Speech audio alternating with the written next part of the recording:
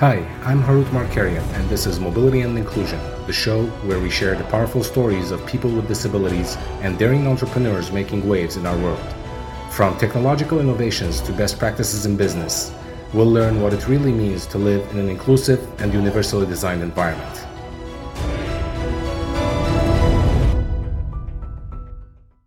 Hello and welcome. I am Harut Markarian. This is Mobility and Inclusion, and our guest today is Zach Herbert.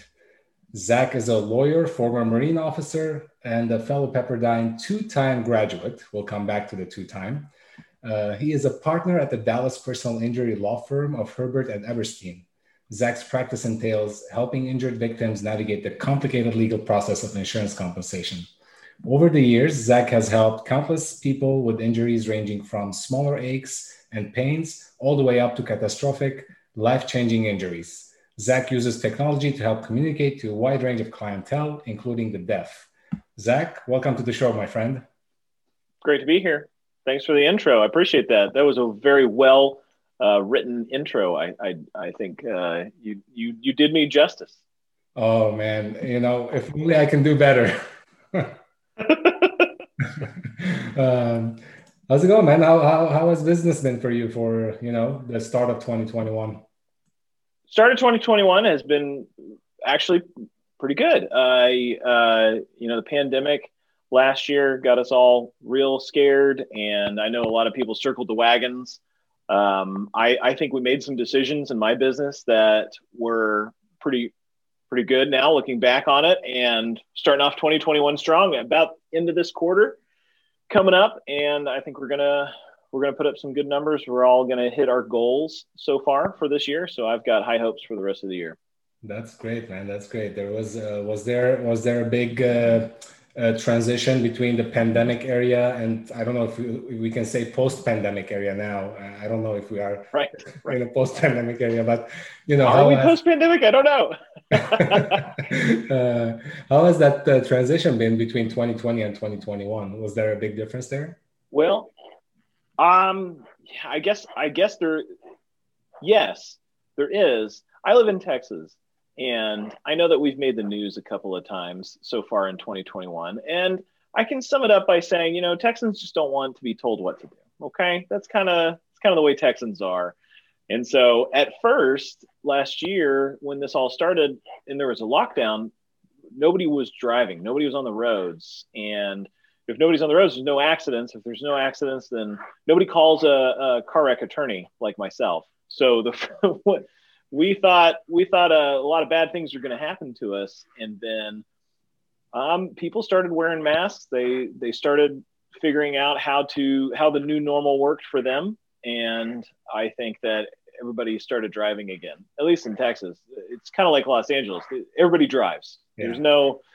I mean, we're faintly aware of some public transportation, but nobody actually uses it, right?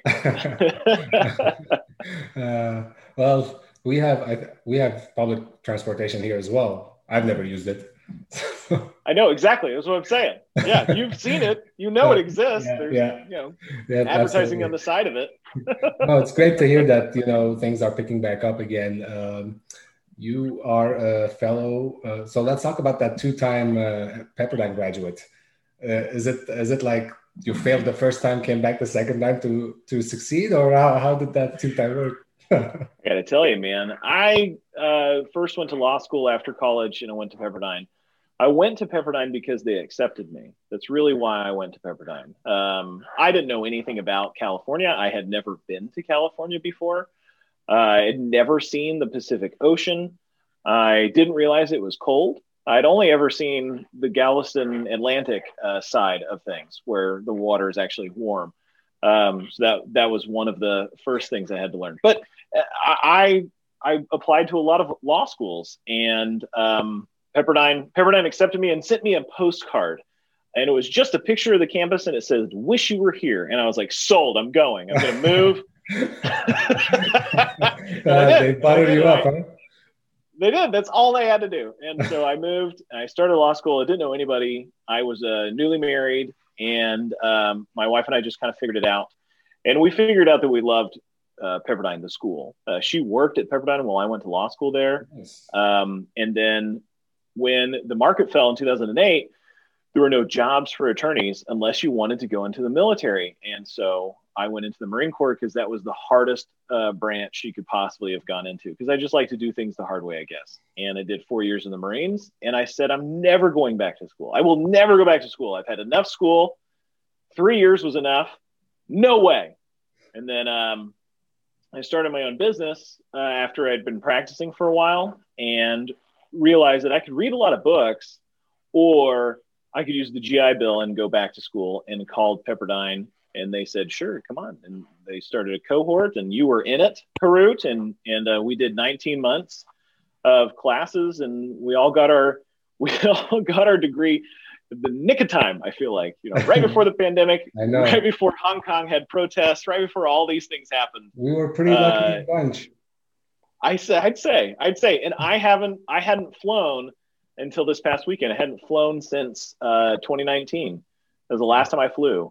I had so many miles, but this past weekend we did a quick getaway, and I used some of my Southwest miles. It's still That's weird. To hear, it's still weird to fly. I haven't flown yet, yeah. So You haven't flown yet? Nope. No. I have COVID now because I did that. I'm just, I'm no, I'm kidding. Put a mask on, please. Sure. Yeah, I got one around here somewhere. Here you go. Here, I'll protect you for the rest of this interview. Okay. No, please take that off. Anyway, let's talk about how the MBA kind of like what changed in you that drove a change in how you do business. A lot, honestly. I was able to, so I started my law firm in October of 2017. We started classes in May of 2018. And so I had only been running the place for 6-7 months. And, I didn't know what I was doing. In fact, they don't teach you anything in law school, even like the just basic things like a trust account and where to go to open up a business account. I mean, from the beginning of the beginnings, I watched a lot of YouTube videos. And so while I was in the MBA program, I used that to bounce ideas off of my classmates like you. I took a lot of the things we learned in the different subjects, and I applied them directly to my business. Things like the leadership class that we took, things like the quantitative analysis class that we took. I learned a lot in that one to use the numbers to my advantage, to forecasting, to figure out, am I spending my time in the right places, that sort of thing. And my business grew. I had no employees when I started the MBA, and then now there are 8 people that work here now. So it's pretty crazy. And I assume that this year we're going to grow by a few more, because we already have a couple of new positions that we're thinking of creating for this year, as well as we got more room. We're moving next month into a bigger office space. And I'm just kind of excited about that, because where I'm at right now, the blinds are brown, and if you have brown blinds, you're not in a good place. It's not high level. You gotta have white blinds behind you. And then then I'll be cool. Then I'll be then I'll have made it. It's great to hear. It's definitely a very exciting time for you. I'm glad I'm hearing all of the positive growth that you're experiencing. How was the partnership? Talk to us about the partnership. How did that come to exist? So the partnership. So in July of last year, I partnered with my old boss. Actually, he was on his own. He is significantly older than me. I won't say how much older, but he's a lot older than I am. He had retired, and then he decided he was bored and didn't really want to retire anymore, and started taking on cases again. And the thing about what I do is you can advertise all you want, and you see it where you're from, whoever's listening in YouTube, Harut, you see it at billboards, you hear it on the radio, always a personal injury attorney, right? There's plenty of them to choose from. But word of mouth is probably the most the best way to get clients, because then that's the most, I think, clients, nobody's going to just call the guy off the billboard without at least asking somebody first, hey, did you hire an attorney? Do you know the guy? And so when you've been around a long time, like my partner Brian has, the word of mouth is, if there's a word of mouth quotient, his is lots higher than my word of mouth quotient is. And so he just was getting cases without doing much advertising. The pandemic hit. I wasn't getting any cases. He had a lot of cases, but he had no staff. I'm the nerd with all of the processes ready to go. He's got the rainmaking clout. So it was a very good partnership. I mean, we each brought to the table, I think, what the other one was lacking. And so far it has worked out. Since adding his cases and him and one of his employees, we've continued to grow. And it's been probably the best decision I made in 2020. That's great, man. That sounds like a great partnership indeed. You call yourself modern attorneys. What do you mean by that? And, how do you differentiate yourself from other lawyers in general and, other law firms in particular? Sure. I think that's part of the partnership of what we both bring to the table. Brian is self-described as old school, and which can mean many different things in different contexts, but it's old school in the fact that he prefers to meet the clients face to face. He wants to talk to them. He wants to get to know them. That one-on-one client-lawyer relationship that honestly just doesn't really exist anymore. When you hire an attorney, hardly ever talk to the attorney or see the attorney. And me, I am a complete, I guess geek is probably a better term than nerd. I'm more of a geek because I love technology. I like the new shiny tech, gadgets. And I also like to implement automations in my law firm. So if I can automate it, then I'm going to build it. And so that we don't have to actually click that button again. It's just done automatically for us. And I found out that there was a lot of automations I could do and to streamline my services that I'm bringing to my clients, which makes me a lot more efficient. And that's a big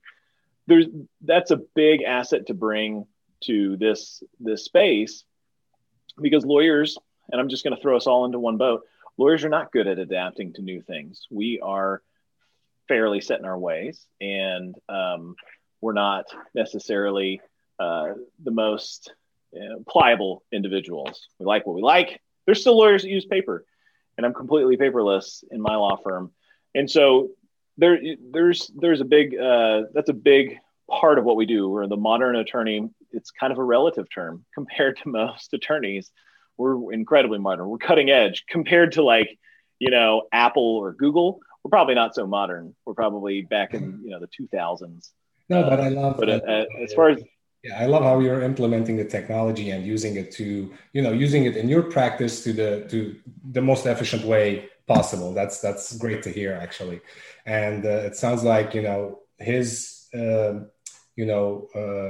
older ways and your modern technique is, like, as we said, it's a great partnership, and it's great efficiency to carry on the business to the next level. And what's interesting about that is too, I've started to give clients the option, when I say, hey, you can either come in or we can meet, or we could do this electronically if you prefer. And it's interesting who chooses to do it just electronically and who wants to meet. You would think it's all the young people that want to do it electronically, but that's not necessarily the case. The pandemic, of course, changed this, the data. Yeah. But before the pandemic, I was always giving people that opportunity, and it was interesting. Some younger people would insist on meeting. No, I want to come to your office. I want to meet you. I threw the lawyers into one group, but yet, you can't do that with the younger generation. You can't throw them all into one group and say they all want to do it electronically. It's not necessarily the case. Yeah, I would be one of those ones who want to come to your office and meet you. There you go. And you're, are you? I don't know how old you are, man. You could be old, you could be young. I am 36 years old. In between space. In between, yeah. You're in the in between space. You could have said 46, and I would have believed you. Yeah, I have a different appreciation for for that personal interaction. I have different appreciation for that, and I'm also very technological in so many ways. But I think that human interaction is something that is very valuable, and and for me at least. Yep. Yeah, for sure.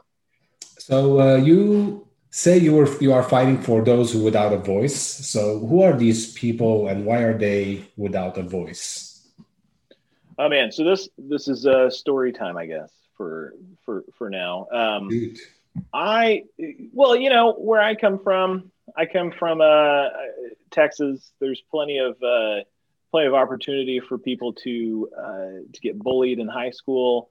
I was on the football team for a while, and then I quit, and I went to the drama club and became the drama club president my senior year. So in an East Texas high school, it's like having a target on your back, right?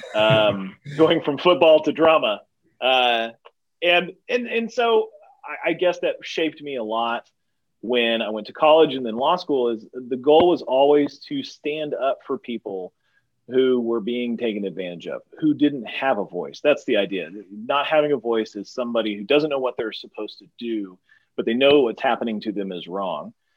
For the first few years I was at a law school, I did criminal defense, which was right up my alley. You got the government is going to throw them in jail. They're not being treated fairly, whatever they're accused of. A lot of different factors there. I felt like that was where I needed to be. It was incredibly stressful because if you lose, your client goes to jail. So personal injury is a lot better for me because if I lose, we lose money. Nobody goes to jail. It's still stressful, but a little bit less. I bet. But I have seen, and here comes the politics, I have seen insurance companies shape the laws that take advantage of the individual people in this state and in this country my entire career. It's amazing what's happening right under our noses. There's a legislative session going on right now in Texas. There's lobbyists that are trying to push a bill that will completely ruin what I do for a living. It would mean that I'm out of a job if this bill gets passed. So there's stuff like that every 2 years when our legislative sessions are. There's something to make you gasp for a while as an attorney. But that's what's happening. And insurance companies are the best at this. I think they have the most money for this, because if you imagine if you can save a buck by spending 50 cents, you're going to do it every day. Yeah. And insurance companies do it in the millions. And they do it to be able to take advantage of us, the people that are actually paying the premiums. And how many times have you heard or said yourself, oh, I don't want to make a claim, they'll raise my rates, right? The fact that you're afraid of that means that the insurance companies are doing an amazing job at the propaganda. Why are you paying for insurance in the first place? If you're afraid of making a claim on the exact policy that you're paying for, which they said will protect you if anything happens to you. It's mind-boggling to me. And that's the people without a voice. If you get into a car wreck, if you slip and fall at a business that isn't safe, if we even have a couple of civil rights cases, if you're being taken advantage of somebody with power, then I'm the guy to call, because I like standing up to bullies and I kind of like to fight. The Marine Corps helped with that. I had that little bit of training to do that, but I like to fight. I like confrontation and I like to argue, which you saw firsthand, I think, Harut, in our MBA class. Yes. Tell them. Absolutely. But this is actually a great information session. I didn't expect that this would turn into a great education for everybody. What you just said was, for me at least, it was educational, because you're right. Every time I'm like, raise my premium, whatever. I don't want to claim it. And it's like you may. Yeah, kind of like you hit the target and with that statement. But thank you for explaining why we should really, put a claim in and not just go with what it's being said, or what's easier, I guess. I keep thinking about it as a business model after going through business school. And I mean, correct me if you think I'm wrong, but an insurance company takes in premiums and they just have to pay out less, right? I mean, that's the profit. that equals private. It's the most basic business model I think that I can think of. Mm-hmm. I mean, there's no product. You're not selling anything. It's just give me money, right? And you'll be fine. Yeah. And then they pay adjusters to find excuses not to pay. And then they pay lobbyists to make the laws easy for them. And then they pay, all sorts of different things that they can do. All of the different commercials, you know? All this, and we didn't even go into the healthcare portion of things yet. That's where... Oh, I know. Yeah. Don't get me started. Or how much time do we got? Yeah. And I'm just talking about liability insurance, really. Homeowners insurance, car insurance, that sort of thing. Health insurance is way more complicated and varied than that. But yeah, it's incredible. And next to my house, there is a State Farm complex that they built a few years ago that is only State Farm. And it's at least 4 buildings, I believe. And they got restaurants and a nice little walking area. And then the Whole Foods went in across the street. Now they got apartments everywhere. They made their own town. This insurance company made an entire town in North Dallas. I think they're doing fine. I think they got plenty of that profit.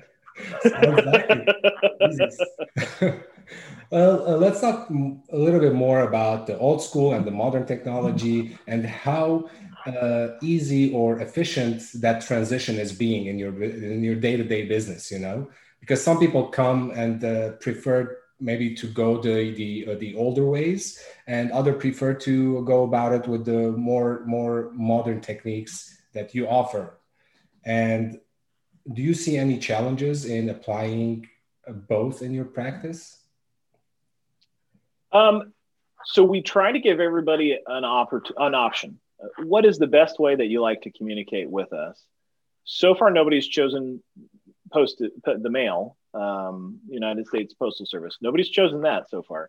But we have options like email, text message, phone calls.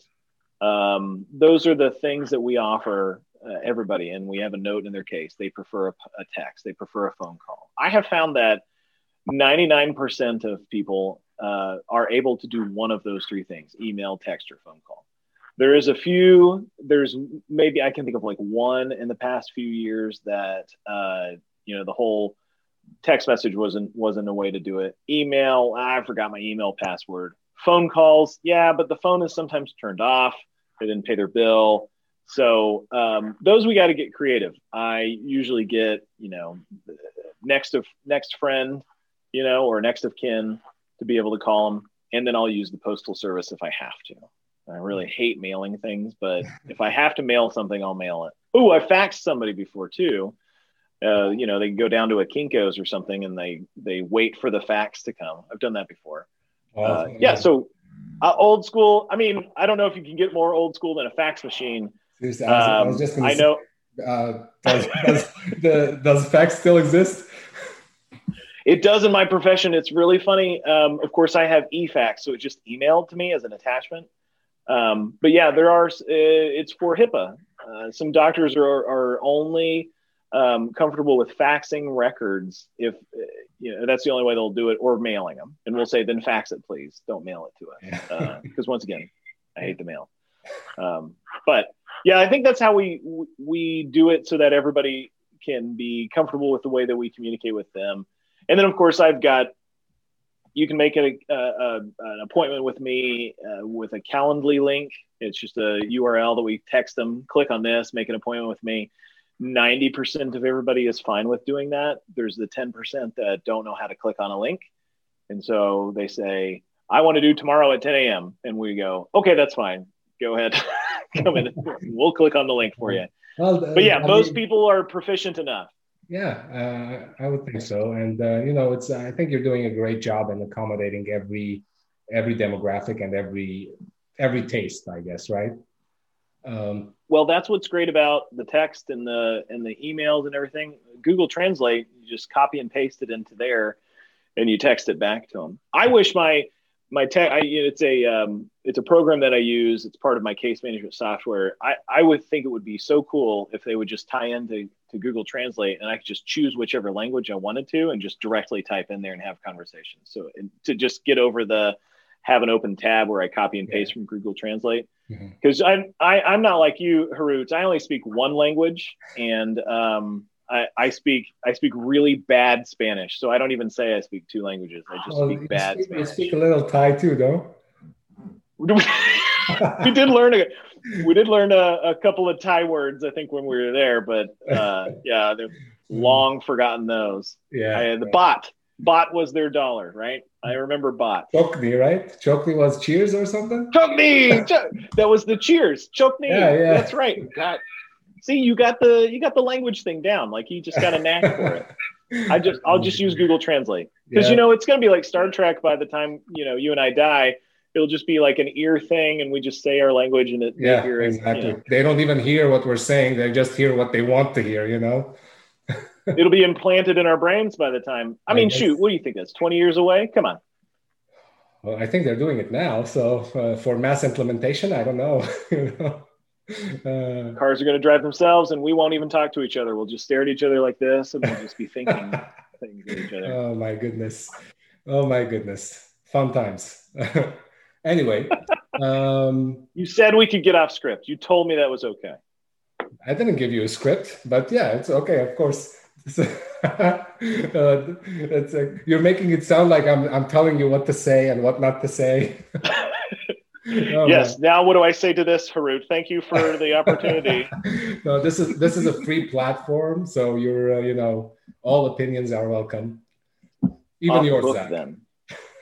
Even my opinion. What do you know? Hey, give us a little insight if you can. Like, what's the percentage of car accident that will have minimum damages versus life-changing injuries? Man, I don't know. I need to look up the car wrecks from last year. I think I have on my website. I have car wreck data from 2018 or 2017. I need to update that. But there's a lot in Texas. There's a lot of car wrecks. And that data is actually available. I did a project on it when we did quantitative analysis in our MBA program. I found all the data for all of the car wrecks in Texas that had a police report, because the police reports are public record. Mm-hmm. And so I could take that, and I took all of those. If there's a police report, then it's serious enough for the cops to come. It doesn't mean necessarily that there's an injury in that wreck, but that doesn't even get close to the number of wrecks that are actually happening, right? Because sometimes the police don't come out.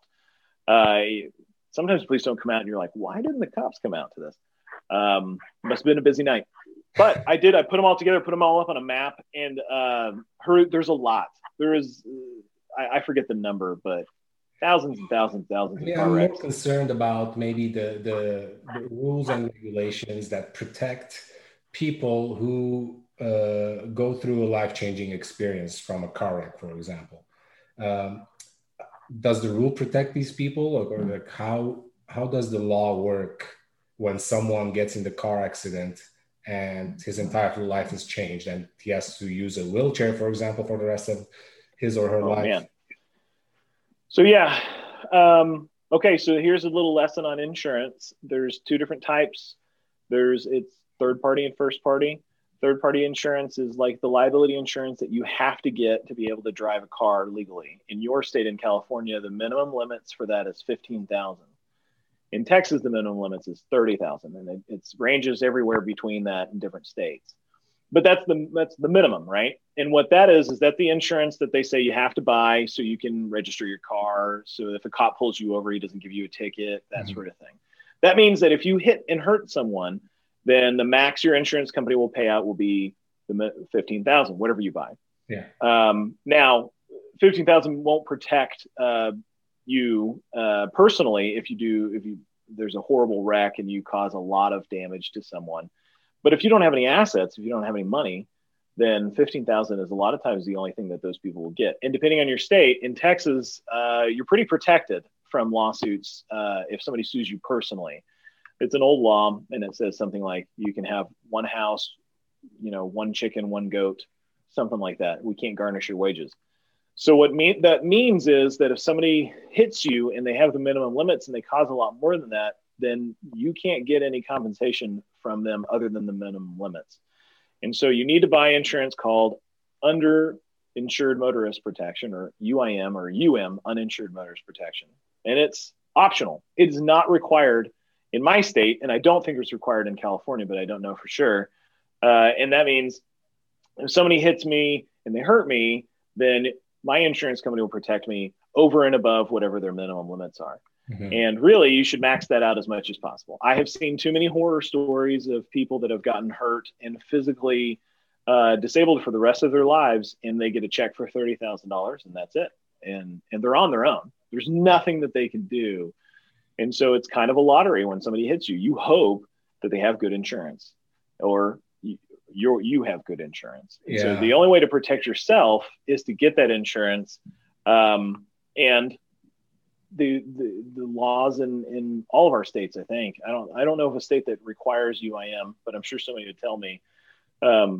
They only require you to protect other people, which is very interesting, right? That the state mandates that's a liability. Get something that protects other people. Yeah. So that's what happens. And I've seen people that have gotten their legs amputated.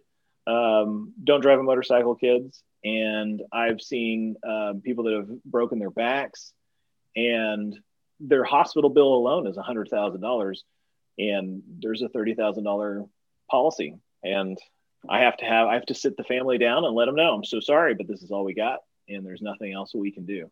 And those are tough conversations with people. And that's why every time somebody asks me, like you just did, I say, UIM, buy UIM. And they, do everything you can to buy it. Even if it's an extra $5 a month, buy it.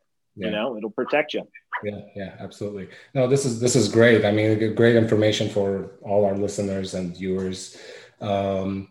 So my company, serves people with disabilities. I wanted to ask you if you ever came across as someone with a disability that was in a car wreck, or you helped them legally. Do you have that experience?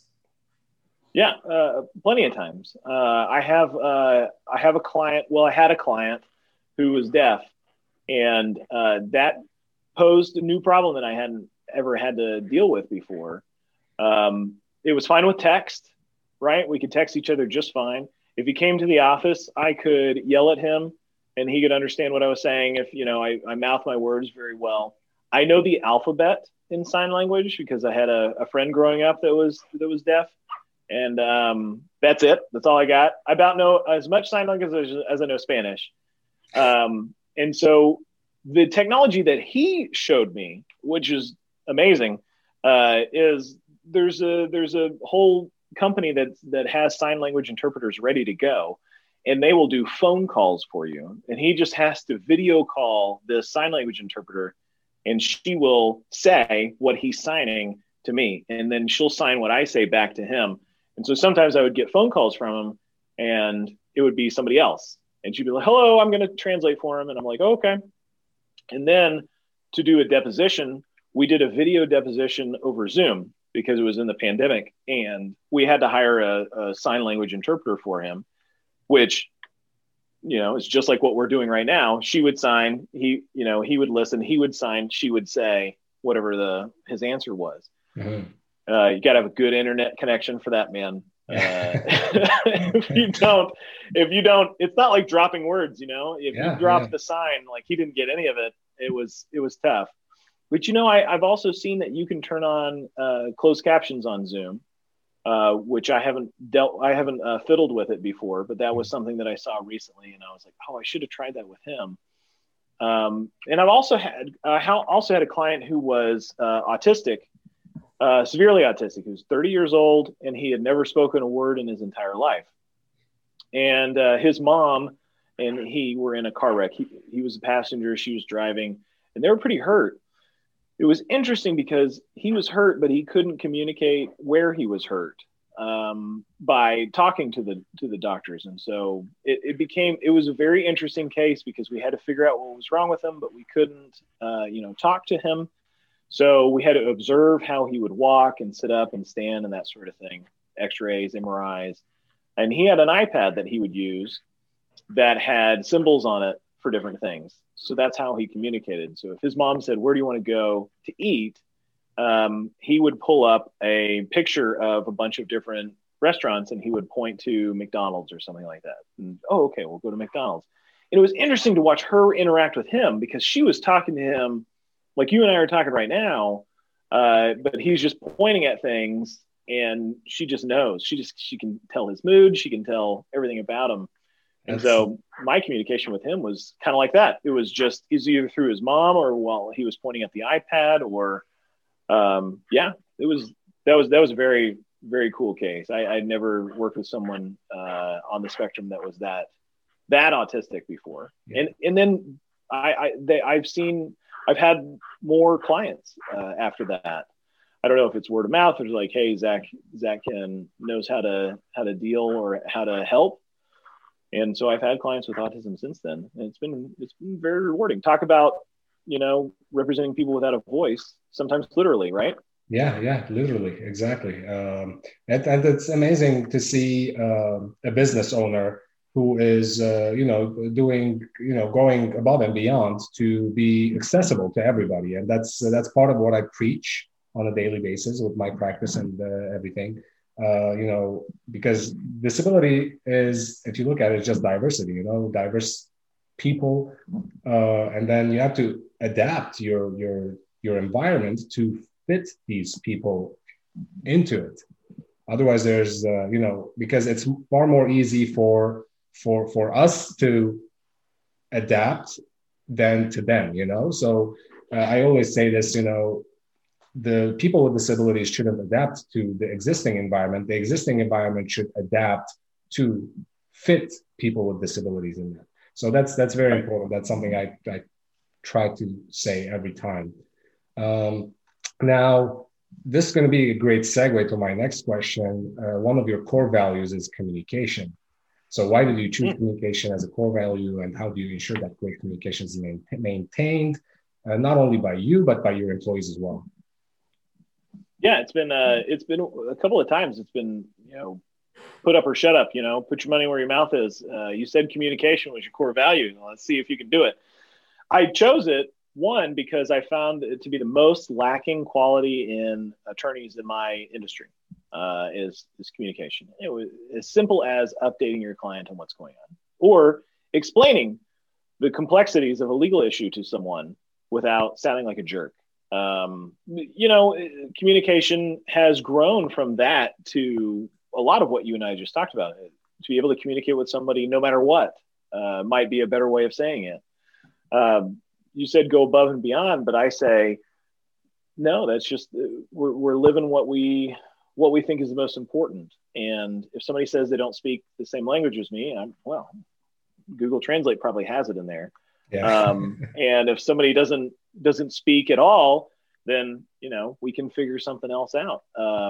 And, if somebody only does sign language, we can hire a sign language interpreter. We can go over text. All those things have just come naturally from that core value of communication, mostly because the number one complaint that I hear and heard from people when they're talking about their lawyers, that their communication was bad. They're bad at communicating. And I think it's a lot to do with my profession. It's a lot to do with the way we are taught in school, everything but, how to deal with clients. And I guess it's just kind of the culture. It's kind of the world that I live in as lawyers, for the most part, not all of us, but lawyers are bad at communicating because I don't have a really why. I don't have a why. It's just kind of the culture. Well, I want to call us jerks. Yeah, a lot of people, everybody needs great communication skills. I think that's that's a gospel skill to have. Unfortunately, communication a lot of times is not present in most conversations nowadays. And let's move to our next question. I often talk about inclusion and the importance of having an inclusive environment. So how do you explain inclusion in your environment? Well, I guess it's just kind of a continuation of what we've been talking about, how to be inclusive. I got people now that work here that come from all sorts of different backgrounds, and I've made them all learn how to use an iPad, or Mac. Apple products. most people don't. So I'm not very inclusive when it comes to PCs and Macs. You have to have a Mac. I know that you're not a Mac guy. I'm just doing this to tease you. But no, inclusion means you got to get out of your comfort zone and figure it out. It's the same thing as adaptability. It's the same thing as what you talked about when it comes to we adapt for people with disabilities. You're not going to be able to adapt if you don't go out there and put yourself out there. If you don't learn, if you don't meet people, if you don't try. Yeah. And that's where inclusion comes from. It comes from I have to step out of my office and talk to people. I can't just sit in here behind a computer screen all day. Even if it's something that I want to do, even if I don't want to talk to anybody, you got to do it.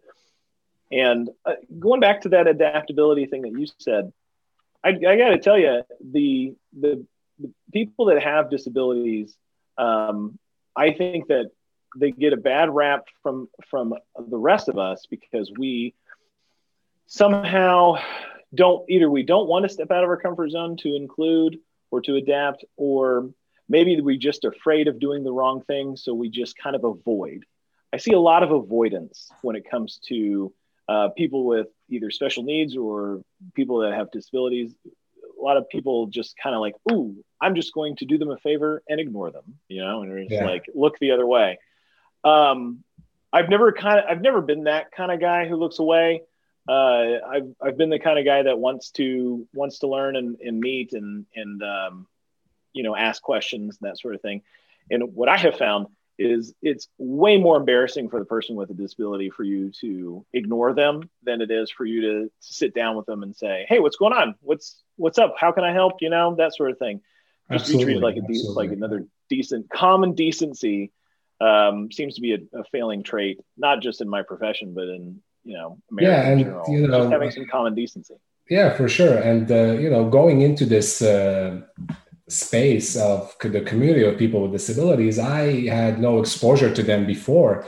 And fortunately, I had some good mentors along the way that were, people with disabilities that helped me with the terminology, with how to say things, how to approach a specific situation. So to your point, it's always nice to approach people, say, what's going on? Just like you and I talk, it's like show the same approach to people with disabilities and not and don't avoid them. It's very important. I like what you said a lot, and you helps to be a friendly person. It kind of comes naturally to friendly people like me, outgoing people. For introverts, I don't think it comes as natural. True, that is very true. And yes, you are very outgoing. It's harder for some. That is correct.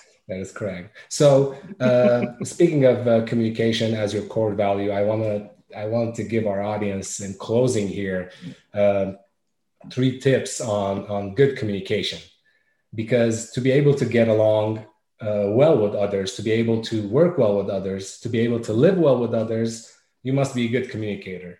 And to be a good communicator, number 1, you have to have something worth saying, like an interest, fascination, sensitivity, and knowledge. Number 2, you have to say it well. You must have a good delivery system for your substance and knowledge so it can benefit someone. And number 3, you have to be able to read your audience. You have to read what's going on between you and the people you're talking to. Should you say what you're saying softer, or should you say it a little stronger? Should you explain it more? Should you be more clear? A lot of the decision-making that's going on during a conversation with someone depends on how well you can read, how well you can tell what's going on in the minds of those you are trying to reach. Do you agree with that, Zach? Nope, I don't agree with any of it. No, I'm kidding. Yes, of course. Very well said, my friend. Very well said. That's awesome, man. Thank you so much, Zach. It was a pleasure having you as a guest on Mobility and Inclusion. I hope we'll have you again in the future. I hope so too. Sounds good, man. Great to see you, man. It was a pleasure. Likewise. Next time we're going to do this live, face to face. Okay. Oh, face to face. Yes, I'm in. All right, man. Have a good one. See ya. This This podcast is a part of the C-Suite Radio Network. For more top business podcasts, visit c-suiteradio.com.